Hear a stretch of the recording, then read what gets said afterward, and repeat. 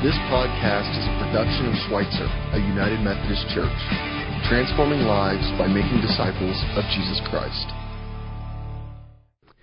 We're going to be looking at a gospel story today from the Gospel of John as we bring to conclusion this message series on forgiveness. We've talked about how that we can forgive too soon. We've talked about the reality of how difficult and tough things happen to us in life, and how that forgiveness is not about letting that go or excusing that action. We've talked about the benefits of forgiveness, though, and how that releasing forgiveness is a blessing not just for the one that's forgiven, but particularly for the one that is able to forgive. And today, we're going to talk about those steps toward forgiveness and reconciliation that all of us can take as we look at this drama of forgiveness played out for us from the Gospel of John, the 8th chapter. I invite you to look at these words with me. Early in the morning, he, being Jesus, came again to the temple. All the people came to him and sat down. He began to teach them. The scribes and the Pharisees brought a woman who had been caught in adultery, and making her stand before all of them, they said to her, "Teacher, this woman was caught in the very act of committing adultery. Now, in the law of Moses, commanded us to stone such women. Now, what do you say?" They said this to test him, so that they might have some charge to bring against him. Jesus bent down and wrote with his finger on the ground. When they kept on questioning him, he straightened up and said to them, "Let anyone among you who is without sin be the first to throw a stone at her." And once again, he bent down and wrote on the ground. When they heard it, they went away, one by one, beginning with the elders, and Jesus was left alone with the woman standing before him. Jesus straightened up and said to her, "Woman, where are they? Has no one condemned you?" She said, "No one, sir." And Jesus said, "Neither do I condemn you. Go on your way, and from now on, do not sin again." Well, this morning we're looking at this amazing story in the gospel, and we reflect and we think. I'm going to move this. We think about three different roles that we can play. The first role we can play is the role of the accuser. The religious leaders, the religious scholars, the scribes and the Pharisees are playing this role in this story. They bring before Jesus this woman caught in adultery. Have you ever wondered why they just bring the woman and not the man? Sometimes in our judgment and our accusation against other people, we can be very selective, can't we? And who's going to get it? And who's not? In this case, they bring a woman and they stand her in front of Jesus. And they say to her, "Teacher, this woman has been caught in the very act of adultery." Now, the law of Moses says that we are to stone such women. What do you say? Now, it's not that they really have hate for the woman. They have hate for Jesus. Because Jesus has come on the scene and he's throwing things upside down. Jesus has come to this scene and he is someone that has love and care and mercy for people that mess up. And Jesus is a threat to their religious order and their power. And so she's being used as kind of a political pawn, if you will. The hatred that they feel in their heart, yes, toward the woman, but much more so toward Jesus. Lewis Mead says that hate is a tiger snarling in the soul. Hate is a sign that we are sick and we need to be healed. Hate does not want to change things for better. It wants to make things worse. And the Buddha said that hate is like grasping a hot coal in your hand with the intent of throwing it at someone else while you're the one getting burned. And so this role that we play, this role of the accuser, we do that in detriment to ourselves. You ever wonder sometimes, why is it that we live in this world where there's so much accusation and so much adversarial relationships and how there's so much drama and why things have to be as difficult as they are? You ever wonder about that? You know, as I read the Scripture and as I think about life sometimes, I think that there's an unspoken presence. There's someone that's behind the scenes that tends to operate and cause these things to happen. And we know him as the evil one or the devil or Satan. Now, it's interesting to me that the word devil, the name itself, means accuser. Kind of accusing spirit. The devil's kind of like a prosecuting attorney. I'm not saying that all prosecuting attorneys are of the devil. Didn't say that. But the devil is a kind of a prosecuting attorney that has a way of inciting hate and violence and retribution. This accusatory spirit is something that's very much alive and well in our culture. It can be alive in our community, in our spirits, and in our world, where one act of adultery can lead to another in retribution. One act of violence tends to lead to more violence. One murder can lead to a couple more killings.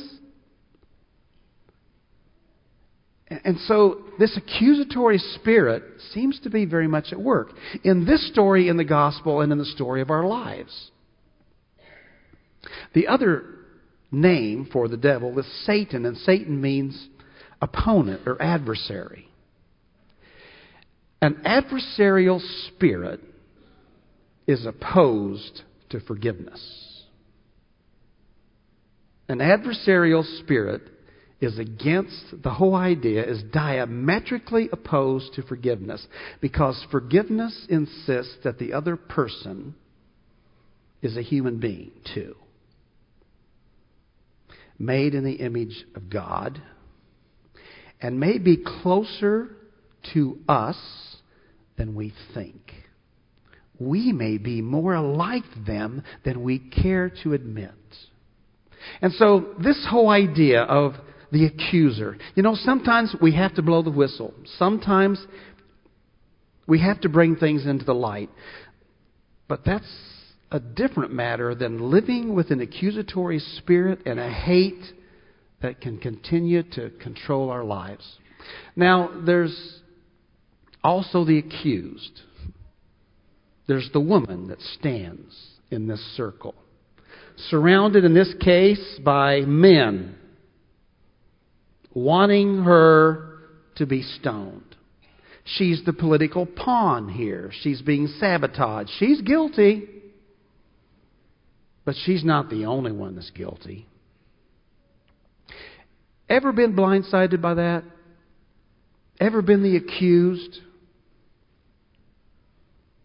Ever been falsely accused? Ever been rightly accused? Where someone caught you and you're guilty and you're looking into the eyes that are as cold as hell. Ever been in that situation? Ever been that person? And the toughest thing is to be accused and to know you're guilty and to suffer from your own self-recrimination. Where you've done things that you know you shouldn't have done. You've got regrets. And you've been carrying this around with you for a long time. You failed to do the things that you should have done. You should have said that word when you were given the opportunity. You should have been acting on behalf of another when you didn't. But you let it slide. Self-recrimination, when you're not just simply the accused but the accuser, is probably one of the most difficult places to be in life. One of my favorite movies is The Mission. The Mission came out about 3 decades ago. It's a story of a Catholic mission which shelters some of the natives of South America from the colonial empirical movements of European nations. And in this story, Robert De Niro stars as the mercenary, as a guy who has brutally killed and harmed the native people, as well, in a fit of rage, killing his own brother. And so, in the midst of all this, in this self-recrimination, Jeremy Irons, the priest, comes to him and offers him redemption, offers him a sense of forgiveness, and offers him penance, whereas De Niro's character does not believe it's possible. So Dietrich Bonhoeffer says that he who is alone in his own sin is utterly alone. So we remain alone with our sin, living in lies and hypocrisy. Penance, what we just saw, played out in the movie, it's something that we Protestants, non-Catholics, we don't understand very well. Penance isn't designed to earn God's favor or forgiveness. Penance is designed to create a movement in our heart where we place ourselves in that place where we can receive forgiveness and live a new life.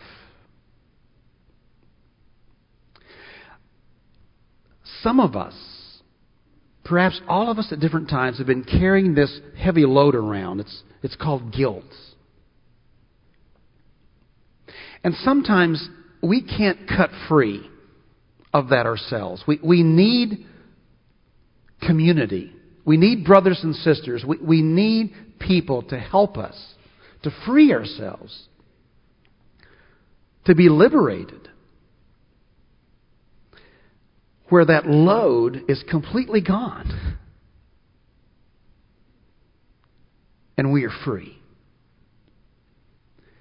Now, Jesus Christ was the greatest liberator of all. That's the third role here. That's what is always necessary for forgiveness to occur. There has to be a liberator. And Jesus came to this earth as the ultimate deliverer from sin.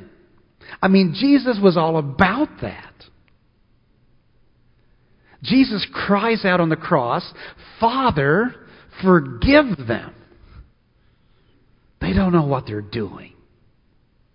And in that resurrection appearance, where Jesus appears to the disciples when they're locked, out of fear of the Jews, locked up, do you remember what He does to them? He comes to them and He gives them His peace and He breathes on them. He says, "Receive the Holy Spirit." And then He says this, "Whosever sins you forgive, they're forgiven. And whoever sins you don't forgive, they're not forgiven, they're retained." But if you don't forgive, Jesus asked this question, what are you going to do with them? What are you going to do with them? What are you going to do with the sins of other people? What are you doing with the sins of other people? What are you doing with your own sins? And so in this story, Jesus is confronted with the question, what do you say, Jesus? What do you say? The law says to stone her. What do you say? And Jesus gets on the level with the woman. And he actually writes in the ground with his finger. And they keep asking the question, what do you say, Jesus? What do you say? And then Jesus straightens up and he says those words from elsewhere, those words that nobody could see coming, those words that are so full of compassion and wisdom that they had to be something not of this world, that stops the accusers in their tracks.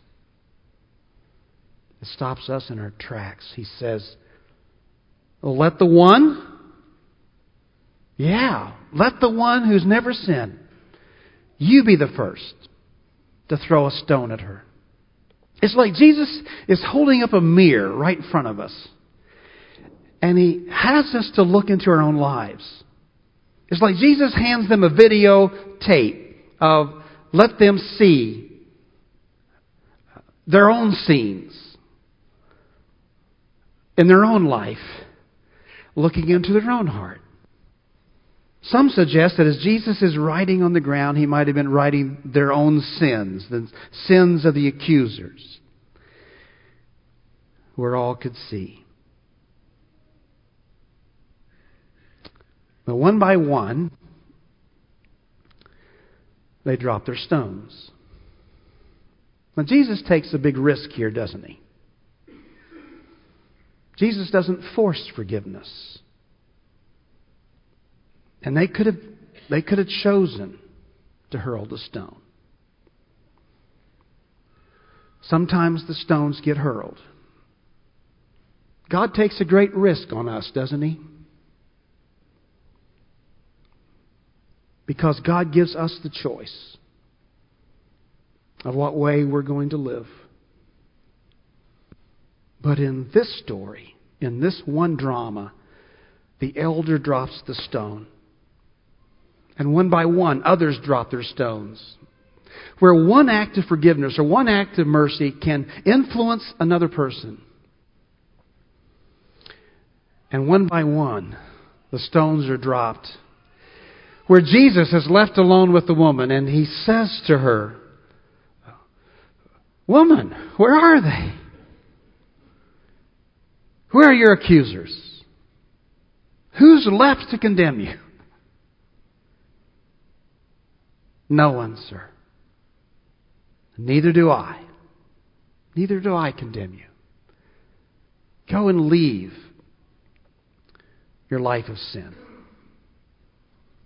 Lynette Lewis was one of those persons who spoke at our Good Friday worship service where we had the 7 words or sayings of Jesus correlated with another person at Schweitzer. And they were talking about how this word of Jesus related to their life. And the word that Lynette was given was, "Father, forgive them. They don't know what they're doing." And let Lynette personalize that, where she said, 30 years ago in worship, it finally came to me. I realized that He had included me in His forgiveness. That I was a free person. That I was released. And I knew that I had been liberated from this Jesus. From the sin by this Jesus. As she says before that, when I was 17 years of age, as a young woman in London, England, I was on a bus. And this woman refused to sit by me, the only seat that was left. And so the bus driver forced this woman off the bus because she was not physically able to go in the upper deck. But then Lynette said, "You know what? I didn't realize at the time, but Jesus, He died for that woman too." And then in 1966, in Topeka, Kansas, when I was ready to become an RN, I was told by the person in authority over me, "You better go do something else or just settle for an LPN position because, well, you're just better off not to pursue that." And she was going to bring a lawsuit, and then she didn't realize at the time, she said, that, yeah, Jesus, His sacrifice was for that person too. See, when you and I become liberated, when we are set free, we become liberators. How free are you today? Have you been set free from your bondage, your guilt, your sin? Have you received the full mercy and grace of God, of Jesus? Do you know that mercy and that forgiveness? If you do, what's holding you back from extending that for other people? Max Lucado says that the key to forgiving others is to quit focusing on what someone did to you and start focusing on what God did for you. And so this morning, each of us were handed a stone, a rock. What does the stone represent to you? Are there names of people that you need to write on the stone? Names of people that you hold something against. Names of people that you need to forgive, you may forgive, you want to forgive, or maybe you don't. Or maybe you need to write on the stone an event. Something had happened to you, a terrible thing.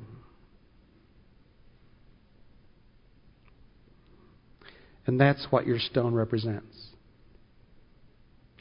Maybe your stone is about your self-recrimination, where you have your own guilt. And maybe you don't have one stone, you have lots of stones that you're carrying around with you.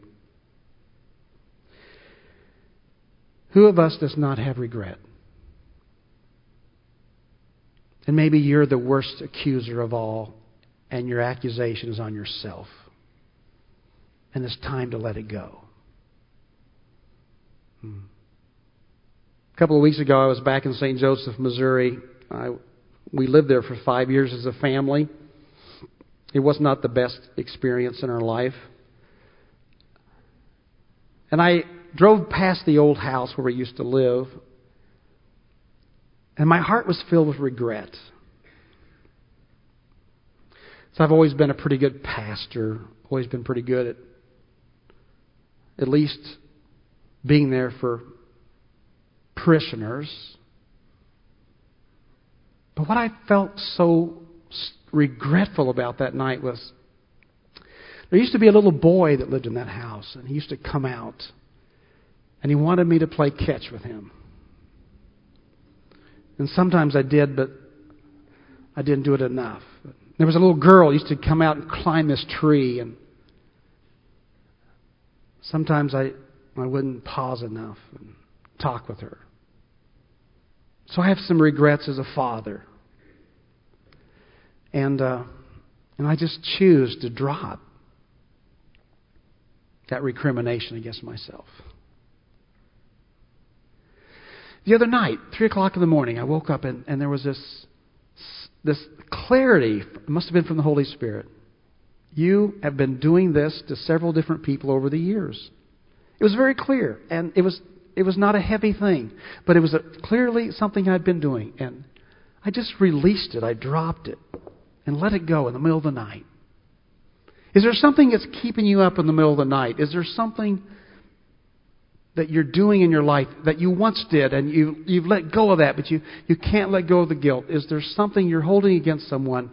You may need to hold on to your stone. You may need to take it home with you. You may need to still write names or an event there and deal with that a while. You may need to sit with that a while. But if you are ready today, if you're ready,